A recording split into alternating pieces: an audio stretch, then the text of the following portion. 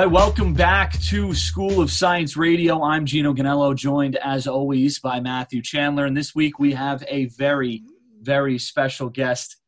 He goes by Raj, the name Roger Bennett. You know him well if you're here in America, for sure. The Men in Blazers podcast, NBC Sports, obviously the show that airs after the Premier League weekend ends. Raj, how you doing today? Oh, it is a joy to be with you, Matthew and Gino. Thanks for having me on. Yeah, it's a pleasure to have you on. It's it's great to be able to talk to you. Obviously, you know Everton pretty well, and let's get into that a little bit before we dive into some of what's happened over the past week. Talk to us about how you became an Everton fan, who some of your favorite players are, your memories. Let's get into it right now. Oh, I thought we were here to celebrate Everton's September title. We were just going to relive one of the greatest, arguably the greatest month in the Premier League history. Going back into why am I an Evertonian?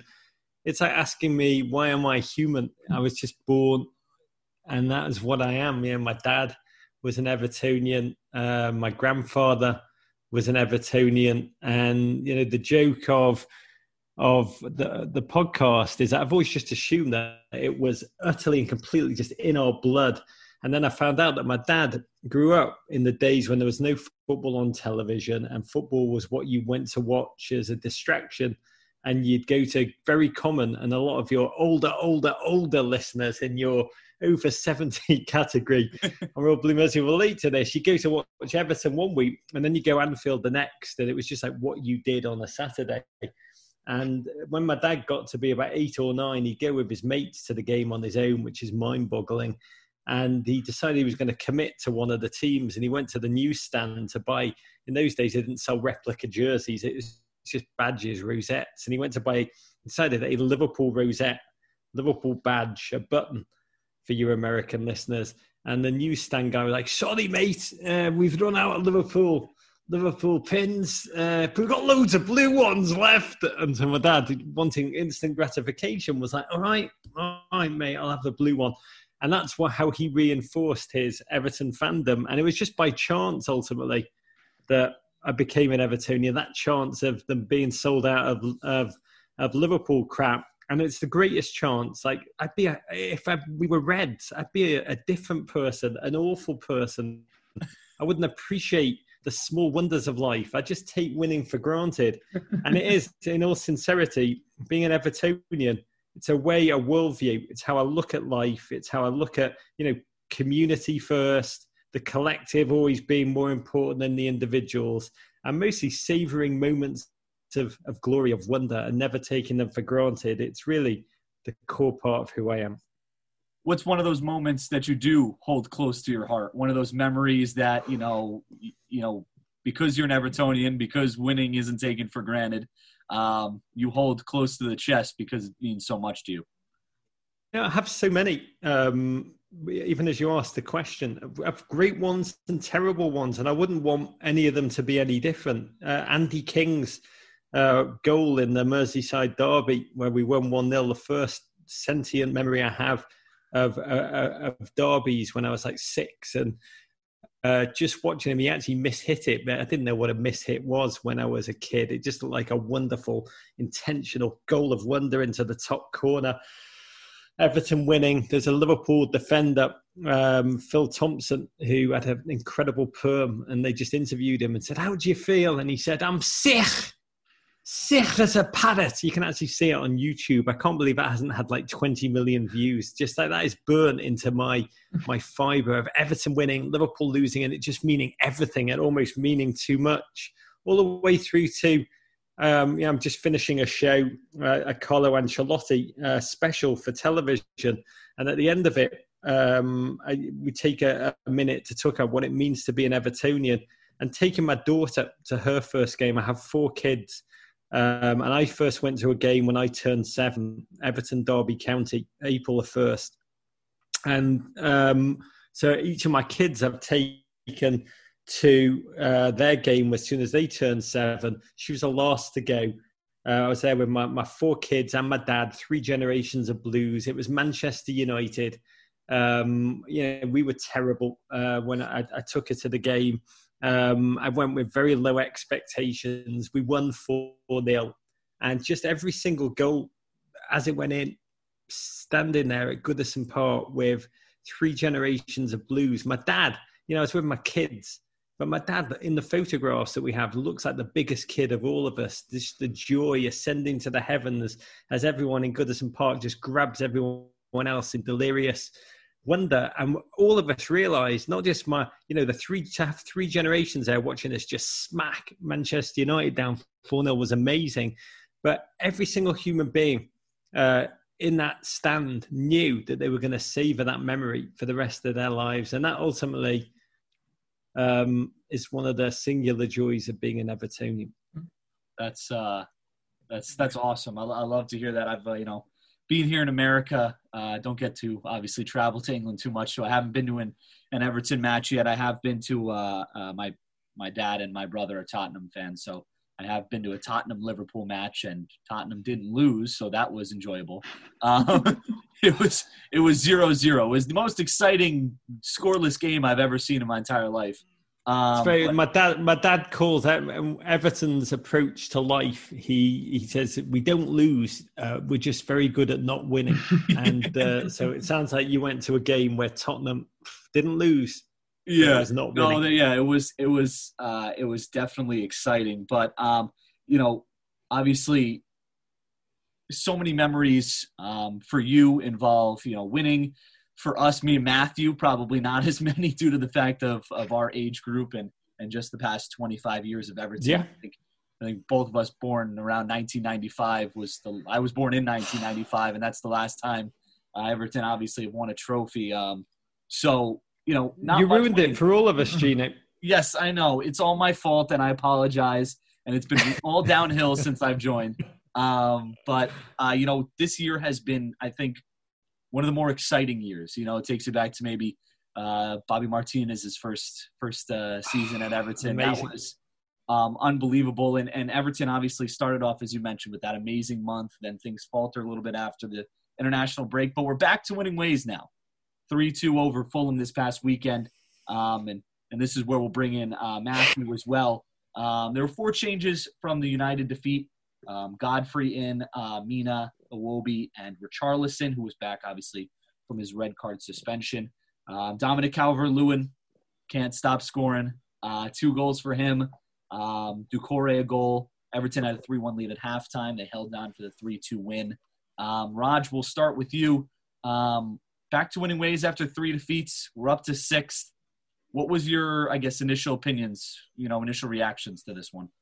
I'd say it's Thanksgiving in America this week. So I'd be remiss if I didn't say, first and foremost, I'm just incredibly thankful that there's any football at all right now. And that is the baseline. Winning or losing or whatever. The schedule is crazy. The pile up, the grind is insane. These players are humans and they are shattered, utterly shattered. So everything should be kind of passed through that lens as we're judging them. This is not a normal season. It can't be judged by normal standards. And everything I'm about to say about Everton is that the baseline is I'm just so glad that they're playing. It's just the world is so chaotic right now.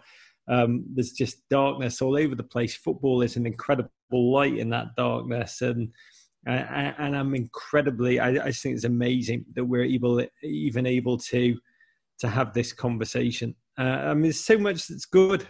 Carlo is a remarkable human being. It's a period of transition.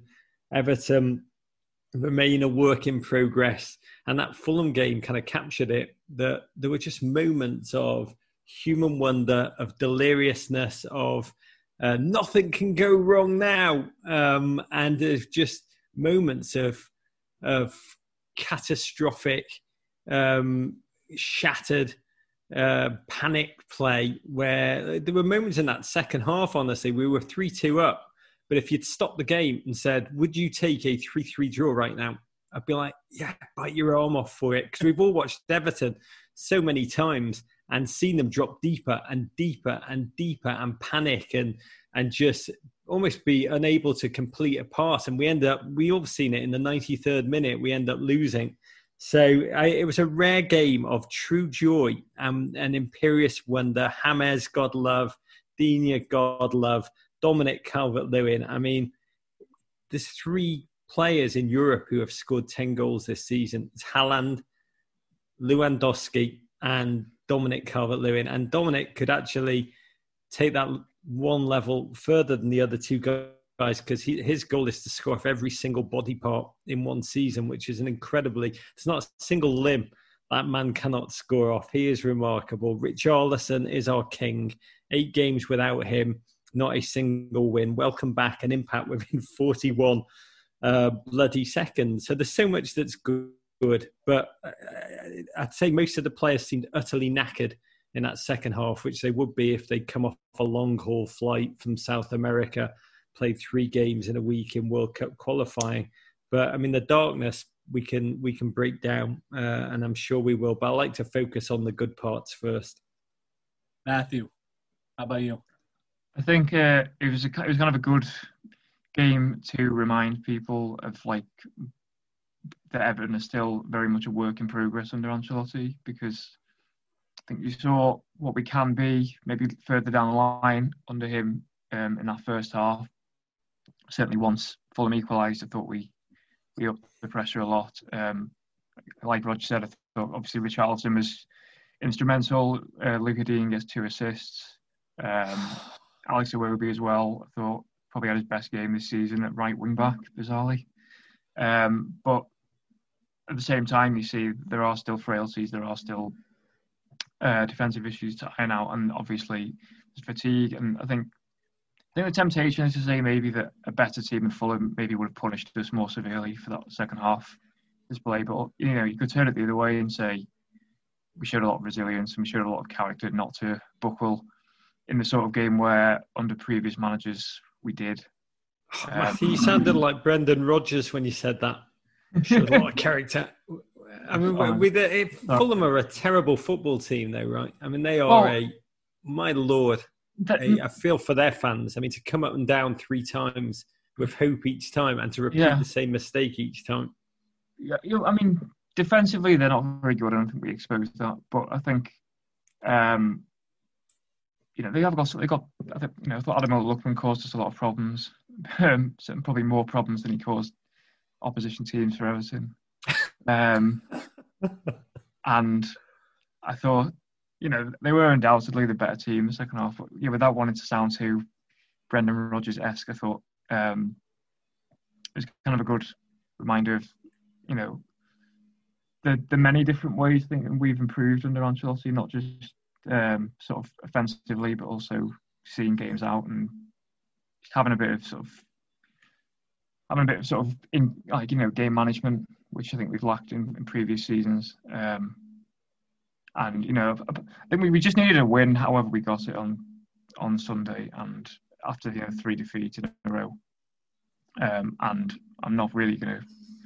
I know a lot of people kind of jumped on the second half performance, but I'm not going to complain too much when we just lost 3 in a row. So.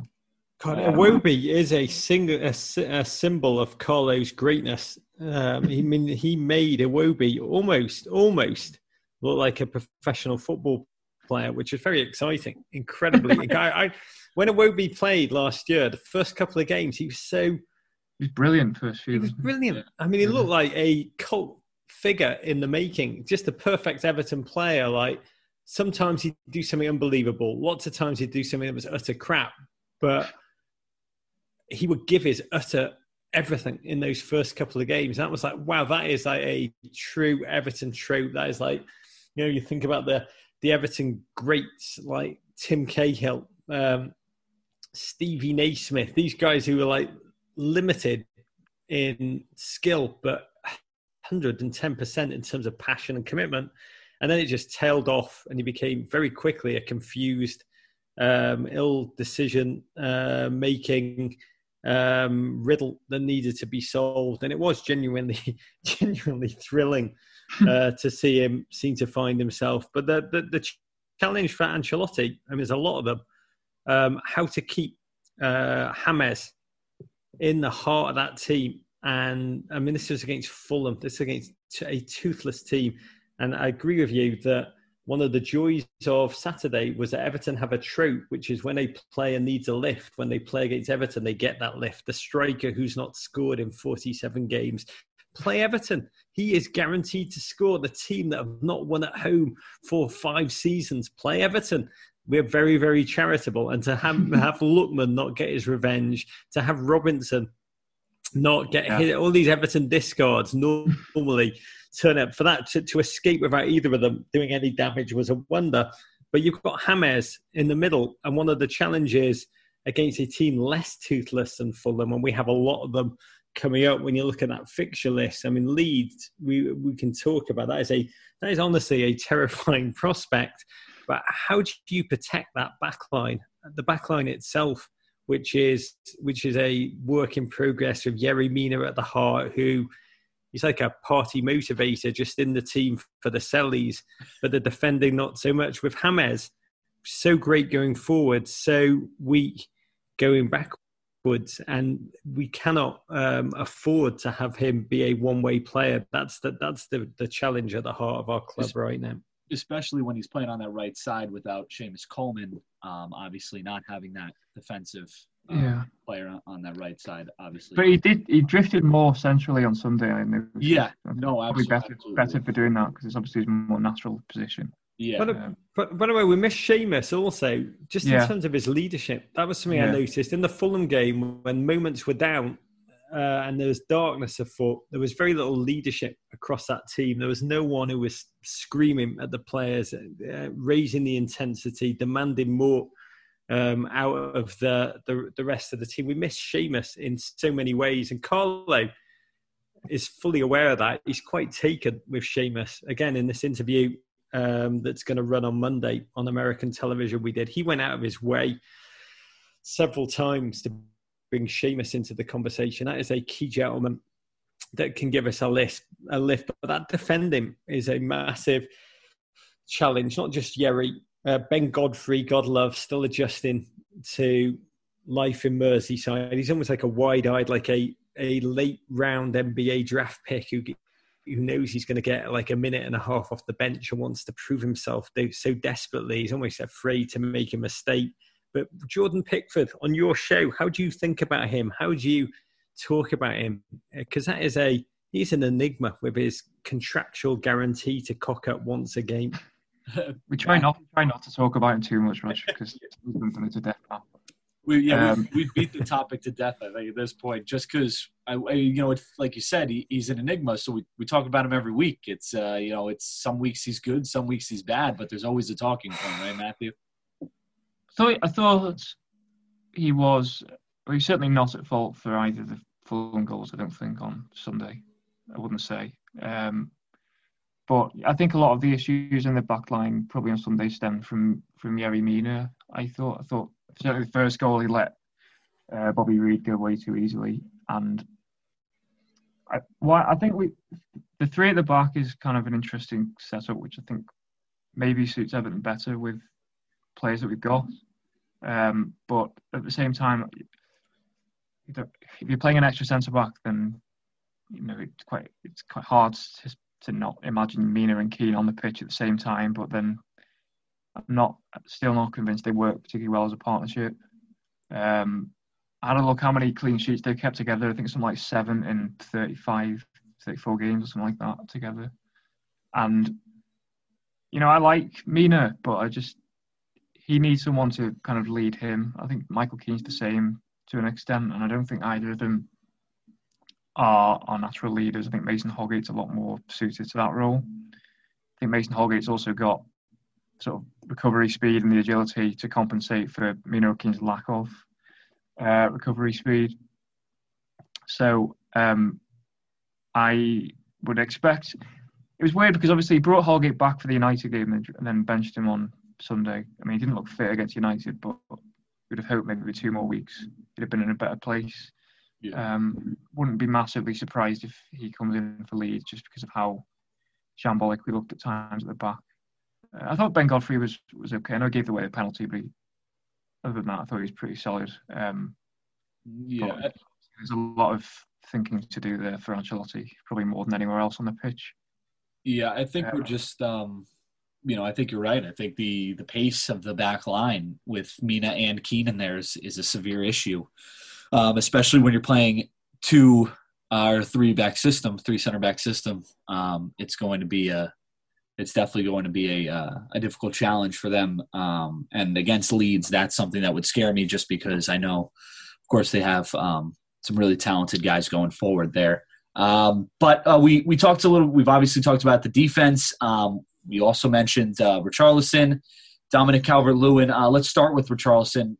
Raj, what's the thing that he brings to this team? We talked about this a little bit last week on the podcast, but from your perspective, what's the thing that he brings to this team that takes this team from an okay team, a decent team, to what they were in the first half against Fulham? He's good at football. It's that simple.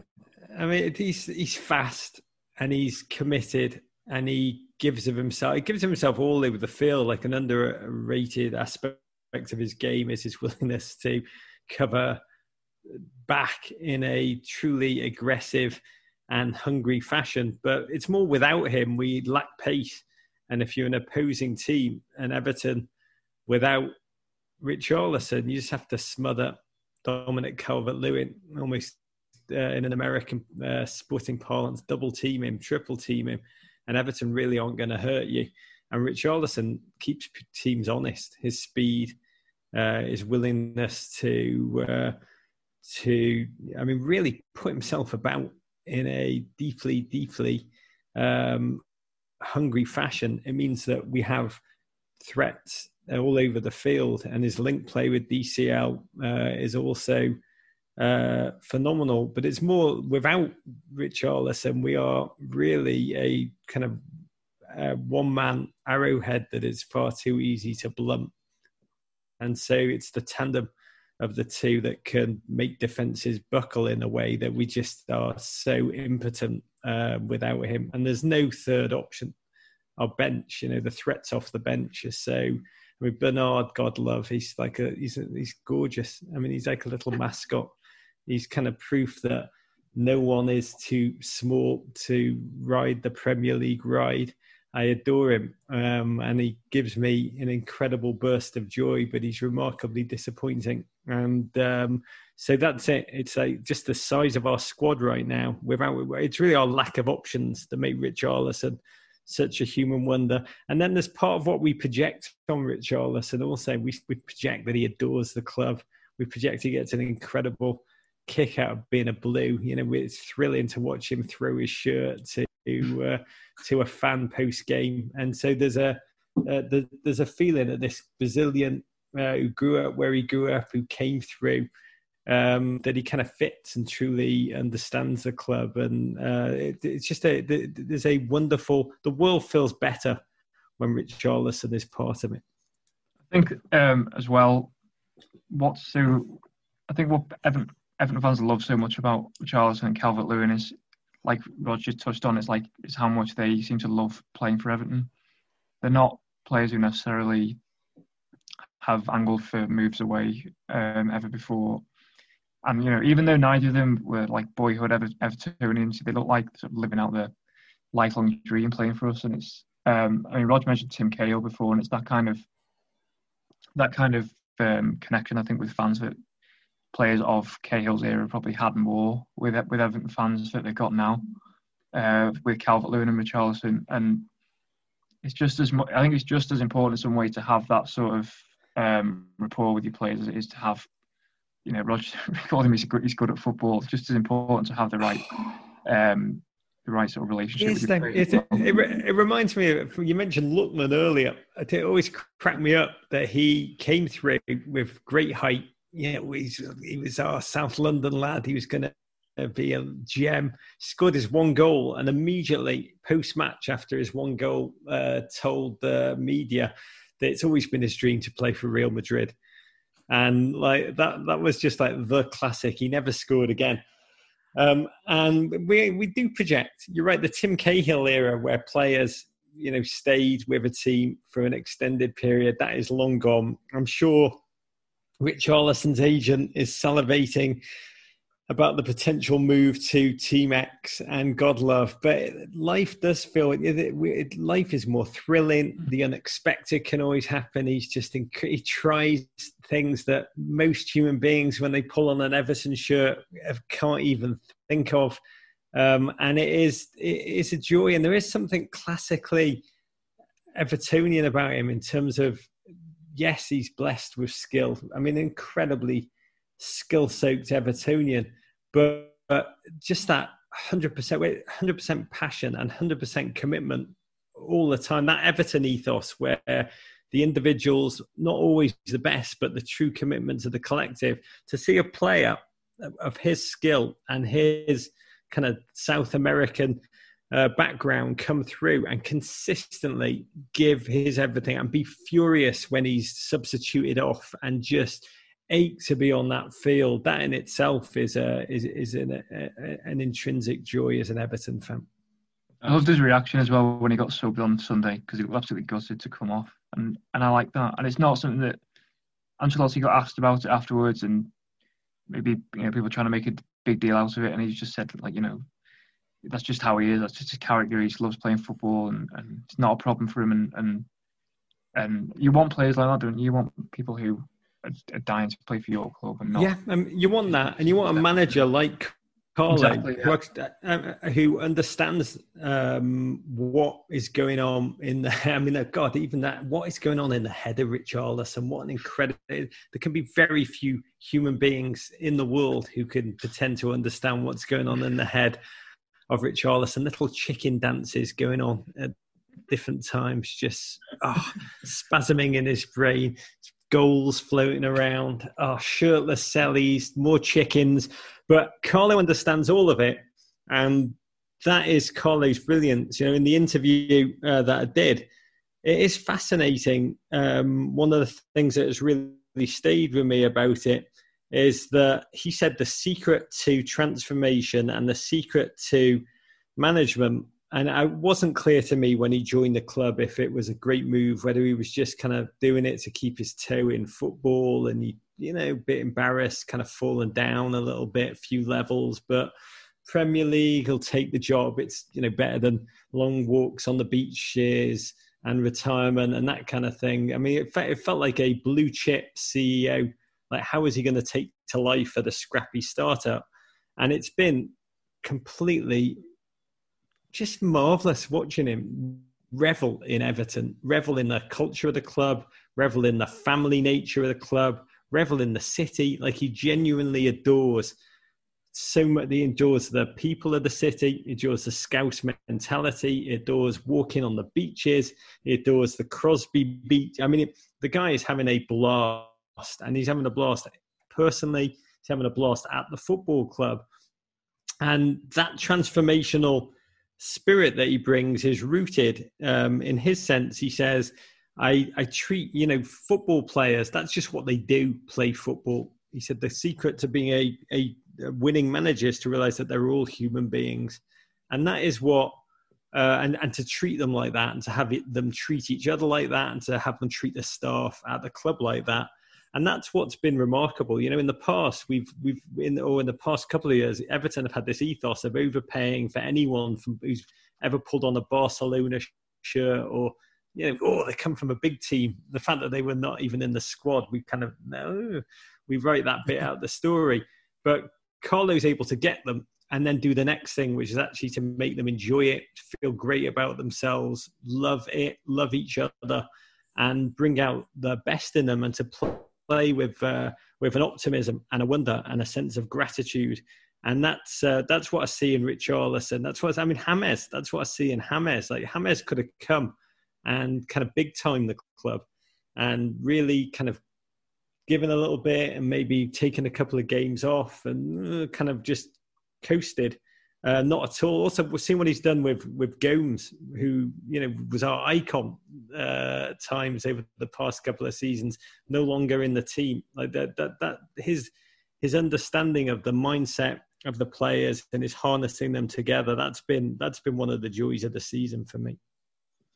Yeah, absolutely. It's it's just, you know, the identity of the team is so different from what it usually is. And, you know, I think a lot of us were kind of wondering how James would adapt to a team like this, but it seems like he has kind of bought into everything Carlo Ancelotti is saying there. And, you know, Ancelotti's made such a difference in this team. And I think that's the most evident in a player that plays striker for Everton, Dominic Calvert-Lewin, 13 goals now in all competitions, 10 in the Premier League. He had 15 total in all competitions last season.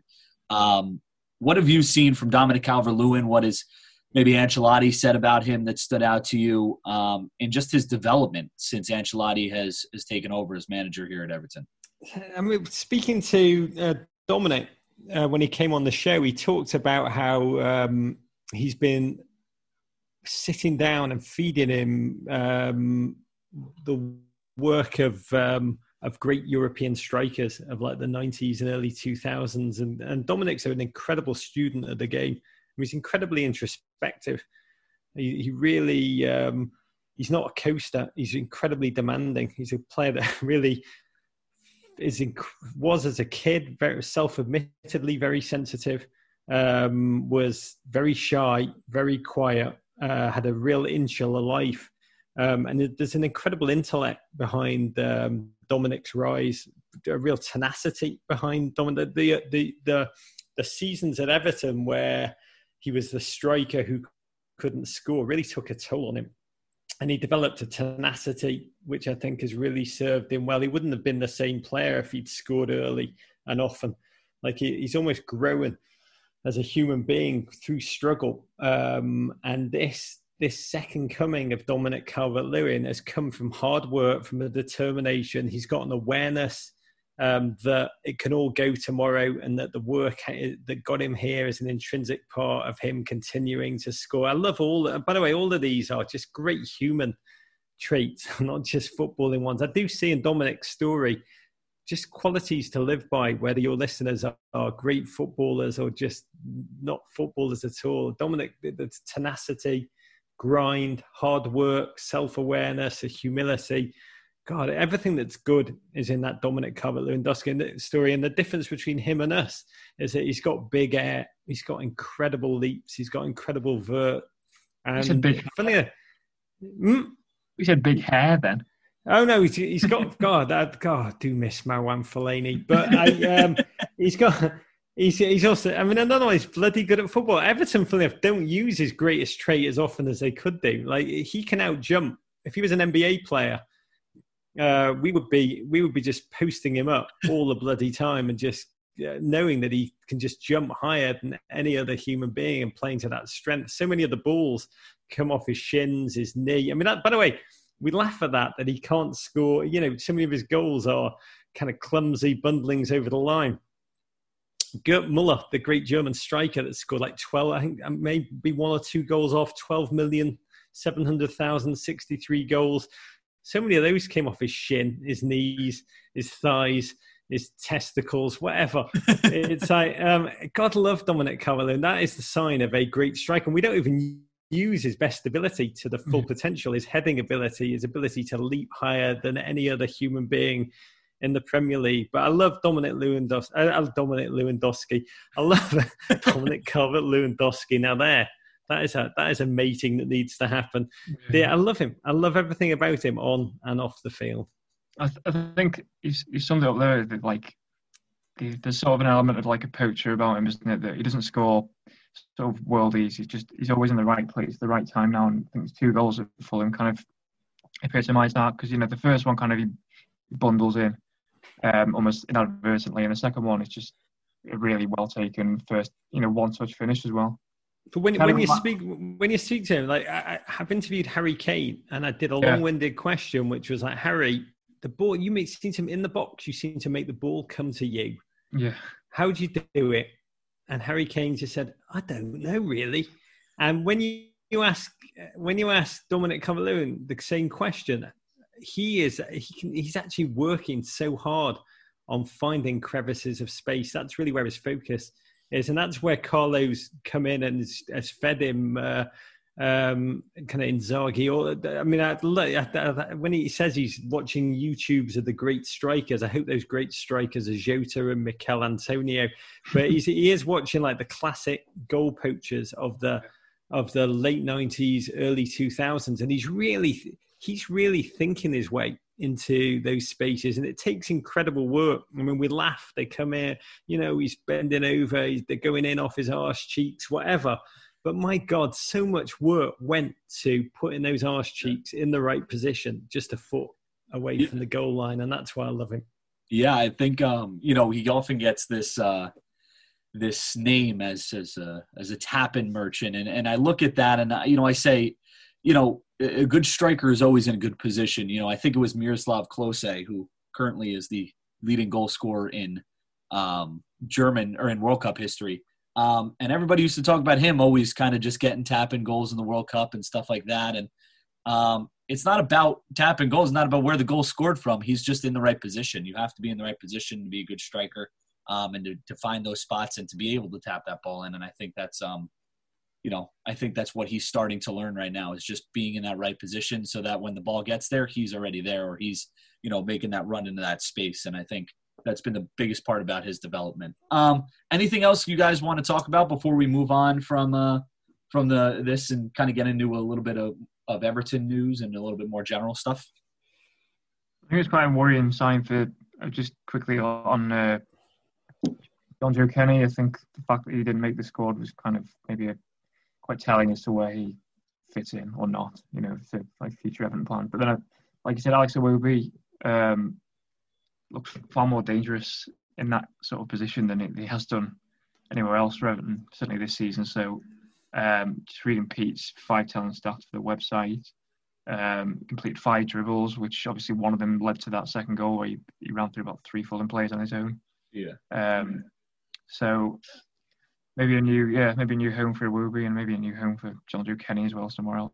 But I think be interested to see, obviously, whether when Coleman comes back, whether we revert back to 4-4-4 at the back, or whether Iwobi's maybe given more of a run at that wing back position, because he's never looked like a winger, but he looked a lot more comfortable in a wing back. So it'd be interesting to see what Ancelotti does there, because he obviously he's never really played him in a central role where a lot of people seem to think he might be better suited.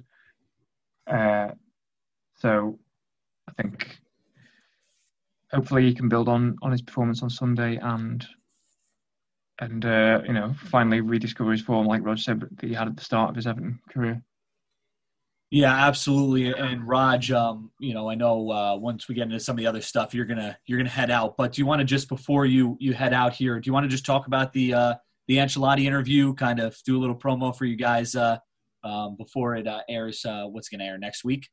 On Monday, 5:30 p.m. Eastern Time on NBCSN. Yeah, I mean, he's just a beautiful man. He really is a noble, warm, life experience. I mean, his story is, to come from his kind of rural roots and to become, he's just a connoisseur of life. And as someone that, he just kind of descended from the heavens down to Goodison Park, and it was like, what? How did this happen? Is it going to work? Is it just another Everton move where we've kind of got a Panini sticker book of great footballers and we're just pulling another one in and flinging them in? And the management carousel for Everton has been one of the most disturbing parts of kind of the past decade of being a fan. We used to watch Italian teams in the early 90s, and they go through like 5 managers in a season, and you'd be like, how does that even happen?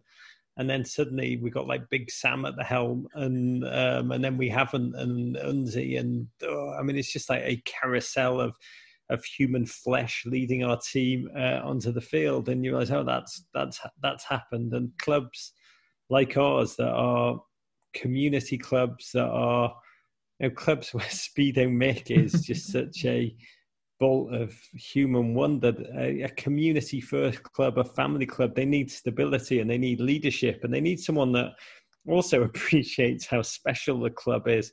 And I think in this interview that we're running on Saturday, on Monday, is that you'll really get just a sense of the man, how much he appreciates, savours, understands what's unique about Everton. In the same way, by the way, Bobby Martinez really did. Really did. But he's had more than anything, he's having an incredibly good time, which is fantastic. We've got a brutal run approaching. I mean, Leeds, the game against just frenzied Buccaneers, just going to charge at that Everton back line, and I pray that we can parry them. They may just overwhelm us. And then Burnley. Then you look, it's Chelsea, Leicester, Arsenal, Man City, Man United in the Carabao Cup. I mean, this is a season-defining run. And in the past, when we've had season-defining runs, they defined our season not in the way that we've always dreamed, but it'll be Ancelotti-defining. So listen to the interview, and I think you'll have confidence, even if it turns out to be false confidence. Bite your arm off for some false confidence. Absolutely. Real quick, prediction for Leeds. What are you thinking? 5-0 Everton, pretty sure. It'll be with a Tony Hibbert hat-trick. I put all my money on that. It's going to be amazing. I think it's going to be a incredible test. Leeds can leak goals. Everton can score goals against teams that charge on. I mean, where there's a Richarlison and a DCL, there's hope. But that back line, which is shaky in confidence. I mean, the symbol of 2020 for me, just the ultimate emblem, is the image of Jordan Pickford diving. I mean, he gets incredible height and he dives with both arms out and he kind of flails and then lands on the floor of a third. Unfortunately, he's doing it about 3 to 4 seconds after the ball has already gone past him and it's spinning on the floor in the back of the net already. Does these incredibly heroic, vain dives. And a lot of the backline lack of confidence comes from a goalkeeper. You saw that with Chelsea and what happened with them. They ultimately made a goalkeeping change. But when defenders don't have full confidence in their goalkeeper, that it's a relationship of communication. When instead of confidence you have doubt sown in your head, everything gets sucked backwards. And with the furious, frenzied murder ball that Leeds throw at their opponents, it gives me pause for thought. I'll be candid though, I feel fear ahead of every game. That's always my delight. I woke up at 6:30 a.m. on Saturday and I was so terrified. I was like, Fulham.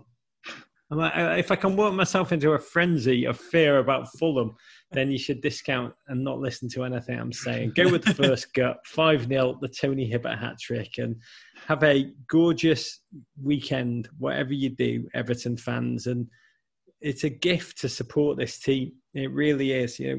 Ultimately, for me, football is about feeling feelings. And that Fulham game, Everton made us feel every single human emotion in the course of 90 minutes. And that's what I'm grateful for to this football team. They really make us feel alive. And that is in 2020, this year of darkness, just this year of chaos, this year of pandemic, this year of turbulence, to feel alive and to feel things, to feel anything. That's a gift. So I'm incredibly grateful. I love what you guys do. I love the whole brand, your persona, your platform, and the joy that you bring to so many Everton fans. So it's amazing to be with you, gents. Yes, it's amazing to have you on. We really appreciate it. It was great speaking to you. It's a gift for us. So thank you. And, Raj, for everybody out there who's still listening, we're going to take a quick break. But, Raj, thanks so much. We appreciate you joining us. Up the fucking toffees.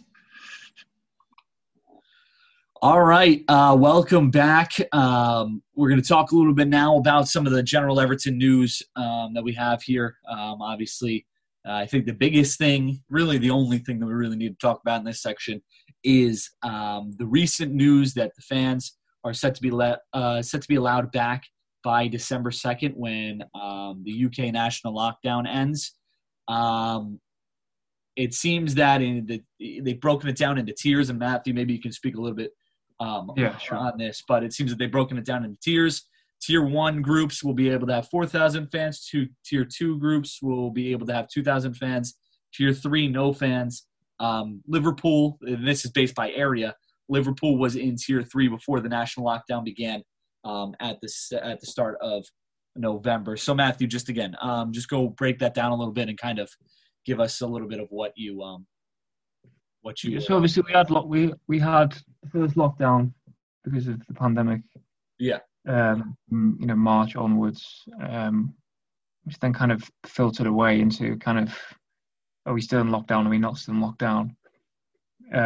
We then got this tier system in, I think, October, where based on sort of R rate, which is like the rate of cases or probability of cases, you put into these tiers. So Liverpool, I think I'm right in saying, was in tier 2 to begin with, and then moved down into tier 3 because the number of cases became so widespread. Now, whether that will be the same or not, we're basically in a national lockdown again now and have been for 3 weeks or so, people who don't know, which ends on the 2nd of December, which will probably then go back to tier systems, which I think they're announcing later today, recording this on Wednesday, or certainly later this week. So I don't expect Liverpool to be in tier 1, certainly, maybe tier 2, but obviously, with regards to letting fans in, it will still be like a tiny proportion of Goodison that will be occupied by Everton fans, and there's still not really any great clarity on how they will do this, because obviously not every match-going Evertonian lives in Liverpool.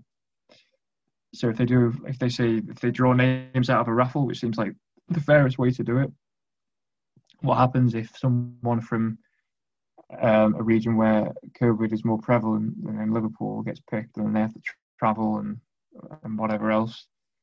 So I think there's a lot of sort of hoops to jump through before this is ironed out, but I don't know, but I'm kind of conflicted on this because I think it's good for lower. I mean, this will obviously be the same everywhere in England. So lower league clubs who normally only get like average attendances of, say, no higher than 10,000 at most. Yeah. This will probably be kind of almost not back to normal, but certainly close to that maybe. And they obviously need the money a lot more desperately than Premier League clubs will.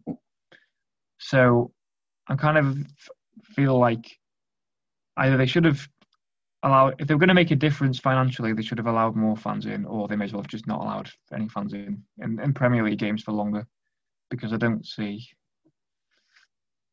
know. Also, would I go to them if I got picked? Maybe, but I don't think it would be that enjoyable. I'd love to see Everton play in the flesh again, but it's kind of jarring when you're there with just a smattering of other people,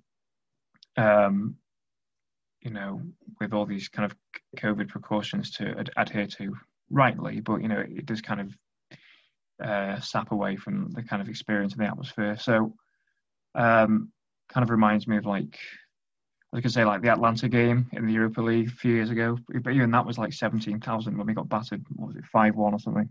Yeah. So it's difficult. I don't think it's not easy for Everton or for any other club to organise, but I guess it's a step back to normality. That's all I can say. It's a very small, tentative step, but it's certainly something. Yeah, no, it's obviously it's good to see that fans may be allowed back in soon. Like you said, it's a small step in the right direction. Unfortunately, if Liverpool is in that tier 3, obviously no fans for Everton, and then it kind of creates a weird situation where you go to a game, away games become much more difficult than home games become. Yeah, they're kind of the same as they are right now, and I guess they become more difficult because you have no fans of your own, which is. But they should be, shouldn't they? I mean, away games should be more difficult for that reason. Oh yeah, absolutely. But I feel like there's an advantage to the home. So if say you go to, Chelsea, right, and there's 4,000 stands at Chelsea, they come to Everton and there's no fans for. Them barking down their throats the whole time or screaming at them, and it kind of creates that weird advantage. Obviously it's this is the year 2020, this is the year uncertainty and weirdness, and it's part of the game. But it would just be unfortunate because those away games will be obviously hard, but the home games remain kind of as hard as they are now. That's the thing, isn't it? We're all kind of at the mercy of coronavirus to that degree. Absolutely. And obviously, good news this week or the last few weeks about vaccines, which hopefully restore some normality sooner than maybe some people hoped. But I think I am certainly more pleased for fans of lower league clubs than I am for like myself, because I would like to go back to Goodison like when I can, but at the same time it wouldn't be. There's no way it would be the same as like your normal match day with like a bus full of Evertonians and like the trip to the crowded pub before the game, and then the just the general, even like the sort of the smells and the sounds of like a full Goodison on match day. You won't replicate that with 4,000 socially distanced people in a ground, if that. So I'm not massively excited about it, but it's certainly at least a more positive step than we've had the last few months. So and I just can't stand watching football behind closed doors. Like, I find it very hard to watch any football besides Everton at the moment, just because it just lacks that sort of X factor for me without the fans element. Well, that's like the thing for me, and I guess as someone who is American and I guess soccer is built into my blood as other countries, other areas, with all the sports that we have here. The one thing that sticks out to me, and really in every sport, but specifically in soccer, is that tenacity, the fans, how involved they are in the game, and how passionate they are in that passion. And you're right, it doesn't have that. And at this point, 7 months into what we've been dealing with, having no fans has kind of become, a little bit normal. You forget what a full Goodison Park sounds like. But when you look back at some of these games and you see the commercials with the fans in the stands and the reactions and stuff like that, it reminds you of that passion and that excitement that, you want to see Dominic Calvert-Lewin scoring a late goal and run into the fans and just the Gladys Street end going crazy. And you don't have that. And that's like that missing factor that takes, for me personally, as an American, so many different sports to watch. Obviously you do as well, but obviously soccer is at the top of that, or football is at the top of that. For me as an American, that's what separates it from the rest of the sports. And, it is definitely disappointing missing that for sure. I think, like the United Cup game next month, I would make Everton like nailed on favourites for in a more normal world, just because of the elements of like a ferocious full Goodison on a December Wednesday night with a quarter final against Manchester at home to Manchester United. Without that, I think maybe evens the playing field a bit. Obviously, I'm not sure how far 2,000 or 4,000 fans who have been very strictly being told what they can and can't do with regards to things like singing or drinking or shouting will make much of a difference. But you just need to sit there. All you got to do is sit there. You're not allowed to do anything else. That's what I do anyway. That's what you do anyway? Anyway. Yeah, just sit there and groan. Like I was saying before, I obviously that one Tottenham Liverpool game that I went to in England. I went to Tottenham, Liverpool, and then I went to England, Estonia, I think it was. It was like a Euro Cup qualifier or something like that, or European Cup qualifier. And it's just like, it's hard not, because we sat in the Tottenham supporter section for the Tottenham game, and it's hard not to get drawn into that. And as someone who's just looking to experience the atmosphere of a football game over in England, it's even obviously it helped that they were playing Liverpool, so I had a little bit more even more incentive to root against them and join in on the Tottenham cheers a little bit. But it's just it's a different world when you have 40,000 Everton fans, 40,000 football fans screaming at you on the pitch. And I think I don't know who who liked this or retweeted it, but Dominic Calvert-Lewin actually mentioned that. He mentioned that I guess he mentioned it in some comments he was talking about having fans in the stands, and he's like, it definitely is different when you have people screaming down your back, and he mentioned the pressure, and how, as Raj mentioned, he was sensitive to that stuff, and you have to learn to not be sensitive to that stuff. And I think that probably has helped a lot of footballers over the past 7 months kind of develop, and maybe that's a big part of what has helped Dominic Calvert-Lewin gain that confidence that he needs to get to that next level. But it's different for the players. It's different for the fans. It's different for people watching on TV. It's just completely different overall. And it's, I think I would try it. I wouldn't, it's not like I would, outright say I wouldn't go if I got picked. It's just, I would imagine the experience would be so kind of detached from normal football match that it would be such diminishing returns. But yeah, I mean, for us over here, sports in certain areas are allowed to have fans. There's definitely there's fans in certain areas. In New York, New Jersey, the tri-state area, you're not. There's no fans. Okay. And I have season tickets to American football, the Giants. So obviously not being able to go to those games kind of sucks because those are always fun to go to. Even though I'm not a Giants fan, I'm a Titans fan. But yeah. So I mean, obviously we'll see how it all plays out, but looks like things might be trending in the right direction of having fans back in stadiums as soon as December.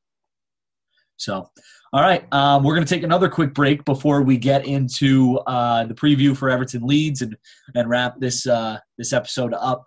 But we'll take a quick break and we'll be right back after that.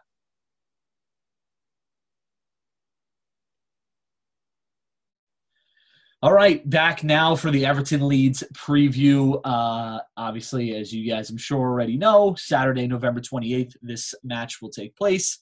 It'll be 5:30 p.m. over in England, but it'll be 12:30 p.m. Eastern time here in America. That means, I think, 9:30 a.m. for you guys out on the West Coast. Leeds' first season back in the Premier League since 2003, 2004. So far, they've played 9. They've won 3. They've drawn 2. They've lost 4. They're 14th in the table. Obviously, the big stat that stands out for Leeds in reference to Everton and what we're going to see, they have 17 goals conceded so far this season, which is only one more than Everton, but and only Fulham and West Brom have conceded more. They both conceded 18. But they kept their first clean sheet of the season this past Sunday against Arsenal in a 0-0 draw. Second, sorry, that's my mistake. I put that on the agenda. Second, but yeah. Oh, second. There you go. Yeah, they beat Villa 3-0, didn't they, I think so. Yes, correct. They did beat Villa 3-0 with Patrick Bamford. Hat-trick. I think he had 2 goals in that game, maybe 3. He got a hat-trick, yeah. He channeled his inner Calvert-Lewin. Yeah. But yeah, so the second clean sheet of the season with a home scoreless draw against Arsenal. Matthew, your thoughts on Leeds under Marco Bielsa? They're certainly fun, aren't they? They're they're kind of taking that mantle on from Bournemouth, I guess, in some ways, and they're pretty enthralling to watch. I think it's weird because they beat Villa and then they were kind of, people were, touting them for maybe a European finish, and then since then they haven't won a game and they're 14th, and it kind of shows you how congested that middle of the table is at the moment. And obviously I think what you've got to remember is these are mostly Championship players who've been elevated to another level under Marcelo Bielsa. So naturally you are at times going to get sort of Championship level defending, Championship level finishing, as we maybe saw against Arsenal when they really should have beat Arsenal with the chances that they had. But it's not a game that I'm massively confident about because, when Leeds click, they've been really fantastic to watch, like in the Aston Villa game. They obviously gave Liverpool a really good game in the first week of the season as well. And really they only lost that because of stupid mistakes at the back. So I'm expecting a hard game. I'm not expecting another second clean sheet of the season from Everton. I think it'll probably be pretty high scoring again. But I think that Leeds is kind of a better Fulham in terms of going forward. Well, yeah, but I don't think.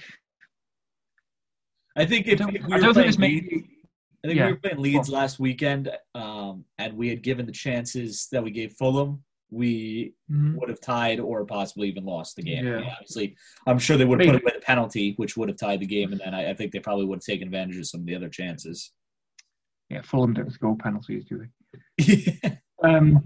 I don't think they should be feared as maybe some people thought they should be at the start of the season. I think there are quite obvious weaknesses in their team. Like I said, they're just mostly championship players whose game has been raised so much by a world-class coach and a manager.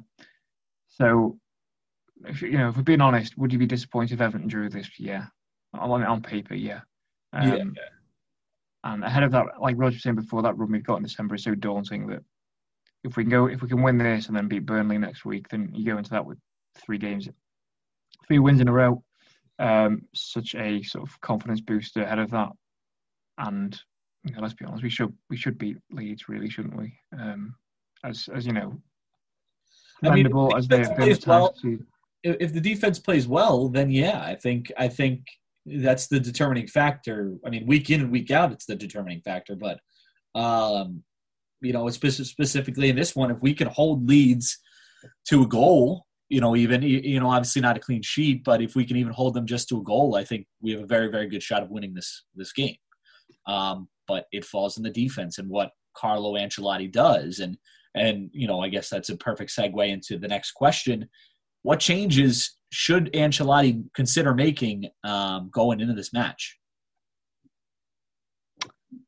Well, he should drop Yerry Mina because I think Mina's not played well enough to keep his place.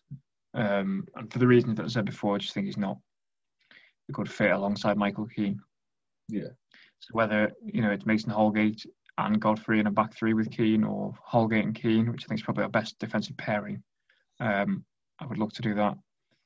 Other than that, I'm not sure. I mean, would you stick to the back 3? I don't know. I think it will be probably deserves another shot playing there, but yeah.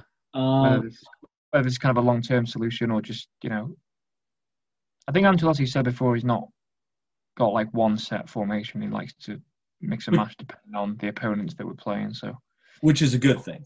I mean, it's because that's what we do this podcast and we feel like at other points, especially when I did one with Chris and Adam, we were begging for somebody to be. Well, I mean, with Silva, for example, it was until the last week or so when we went to 3 at the back under him, it was invariably 4-2-3-1, wasn't it? No matter who we played or so. Exactly. Nice to see a bit more flexibility there. But I'm quite interested to see how Iwobi does there again. But I would suspect, to be honest, that Coleman is fit and Coleman will play right back, so maybe not. Yeah, that's true. I think if you're given the same players available, he probably goes with the 3-5-2 because, as we said, very similar to Fulham defensively in terms of conceding goals, and very similar to Fulham having some sort of attacking, obviously a little bit better of an attacking presence. So obviously the 3-5-2 gives you that kind of guard. I wonder if the 3-5-2 will be kind of the backup to Coleman now. So instead of just swapping Coleman for Kenny, then he would prefer to go 3 at the back, and then someone like Iwobi probably as a wing back. Yeah, I can't see, especially if Iwobi keeps performing like this.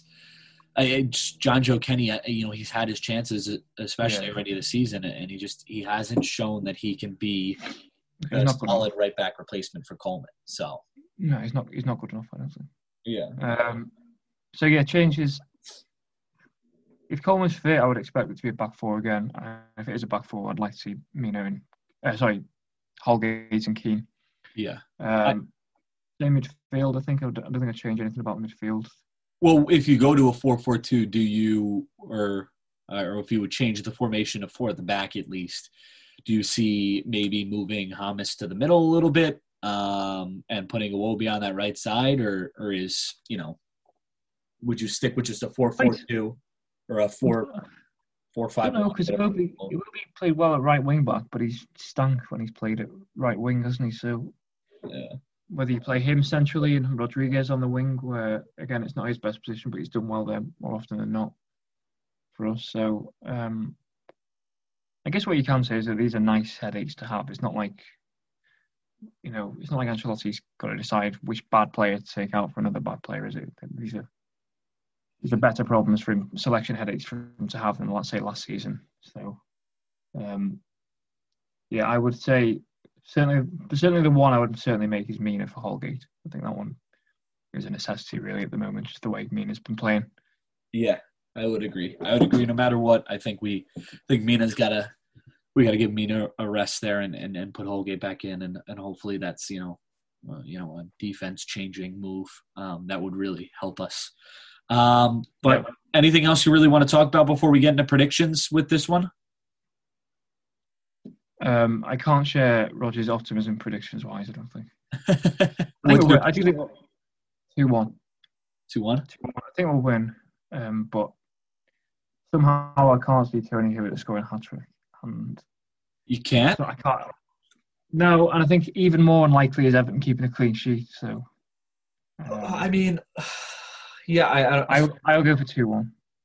Although I wouldn't be surprised if there's a lot of goals in this, because that's probably the most damning part of it all, that it's more likely that Tony Hibbert comes out of retirement and scores a hat trick and don't concede a goal.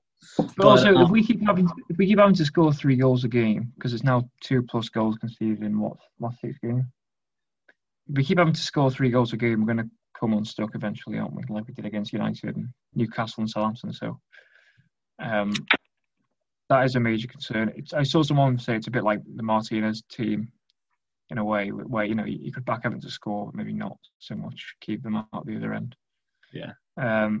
And Ancelotti will know that, I'm sure. And I'm confident that we will get a lot better defensively, but for the time being, it's not something where pre-match you can say with any confidence that Everton are going to keep a clean sheet this week. Yeah. I have no defensive worries. I've lost all the optimism I have. I'm not a typically optimistic person to begin with, so naturally, I'm in the, my mindset. I'm done predicting wins. They never seem to work out. No, I think I don't know. I just see a high scoring one. I'm thinking 2-2, 3-3, something like that.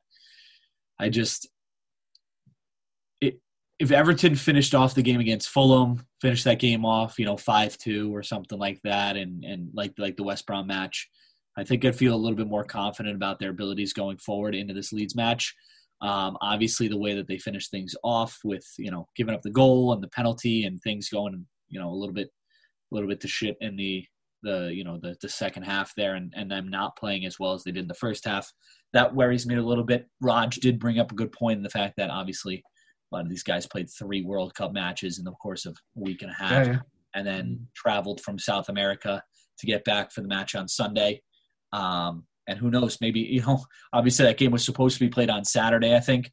But if that game doesn't get moved, maybe we do tie that game or lose that game. So, that's obviously a big factor, but I'm going to go with a 2-2, 3-3, something like that.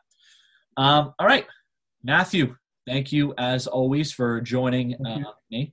To Raj again, thank you to Roger Bennett for coming on and talking to us a little bit about Everton and breaking down the Fulham match. Always great to see him. He's always a great character and so much fun to be with. So really good that we got him on the podcast and we're able to feel some of that on the podcast. For you guys out there, thank you for listening. Make sure you keep subscribing, following, downloading, whatever it is that you got to do to get this podcast each and every week on whatever platform.